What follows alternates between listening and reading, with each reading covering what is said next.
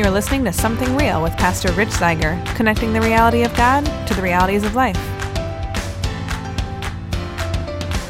We've seen so far in Luke a picture of who Jesus is and the things he can do. And today we're focusing on humbling ourselves and showing humility toward an almighty God. In Chapter 7 of Dr. Luke's biography of Jesus, he transitions from the teachings of Christ to the actions of Christ. Because of all that Jesus has done and said up to this point, his reputation precedes him wherever he goes, and his fame has spread throughout the region. Now, in this chapter, a centurion, a Roman military commander, who has heard about Jesus, finds himself in need. A servant who is very dear to him, according to Dr. Luke, has fallen severely ill. This commander of troops has heard about and perhaps even seen Jesus healing others and recognizes what we have seen throughout the previous chapters of this book, that Jesus has authority over both the physical and the spiritual realms. He has healed many and commanded demons to flee, and the centurion is fully aware of it. He sends some elders from among the Jews to try to persuade Jesus to come and heal his servant, and when those elders approach Jesus, their appeal seems to be resting on human logic. They tell Jesus that this centurion deserves for the Lord to come and do this great thing for him because he loves the nation of Israel and has helped to build the synagogue. In other words, he's earned it. The centurion has done things for God's people, and therefore, essentially, they're saying God owes him something. So Jesus goes, even though this seems to be exactly the opposite of everything we've seen about Jesus and everything we've heard in the teachings of Jesus up to this point. Jesus has come for the outcast. He's come for the broken and the humble. And yet they're appealing to this sense of deserving.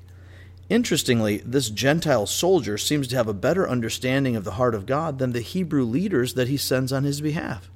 When Jesus gets near to the home of the centurion stops him from approaching, saying, "I don't even deserve to have you in my home at all, and yet I recognize your authority over everything. All you have to do is give the command, and my servant will be healed." Jesus marvels at the humble faith of this Roman commander, and just as the centurion believed would happen, the servant was healed. James 4:6, quoting Proverbs 3:34, tells us that God opposes the proud, but gives grace to the humble. Luke goes out of his way to show that Jesus came for outsiders, for the brokenhearted, downtrodden, and lost. Immediately following the story of the centurion, Luke records an account of Jesus showing compassion for a heartbroken widow by raising her son from the dead. The heart of God is compassionate, as demonstrated in the life of Christ.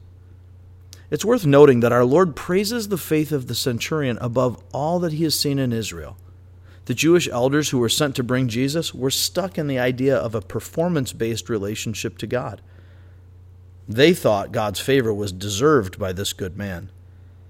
The centurion himself, an outsider to the people of God, knew that he had nothing to offer a holy God, and acknowledged that he was unworthy of Christ, but trusted in the character, authority, and power of Christ to save his servant.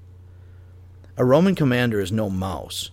He had a clear understanding of his own power and authority, but he also knew full well that it paled before that of the King of all kings. His faith informed his humility, and his humility informed his faith. May you and I have such an understanding today. Thanks for listening, and I hope this has given you something to think about. Thanks for listening. You can check out our shows on Tuesdays, Thursdays, and Sundays, and on pretty much any podcast platform you'd like, including YouTube. So be sure to join us 3 times a week. We look forward to it.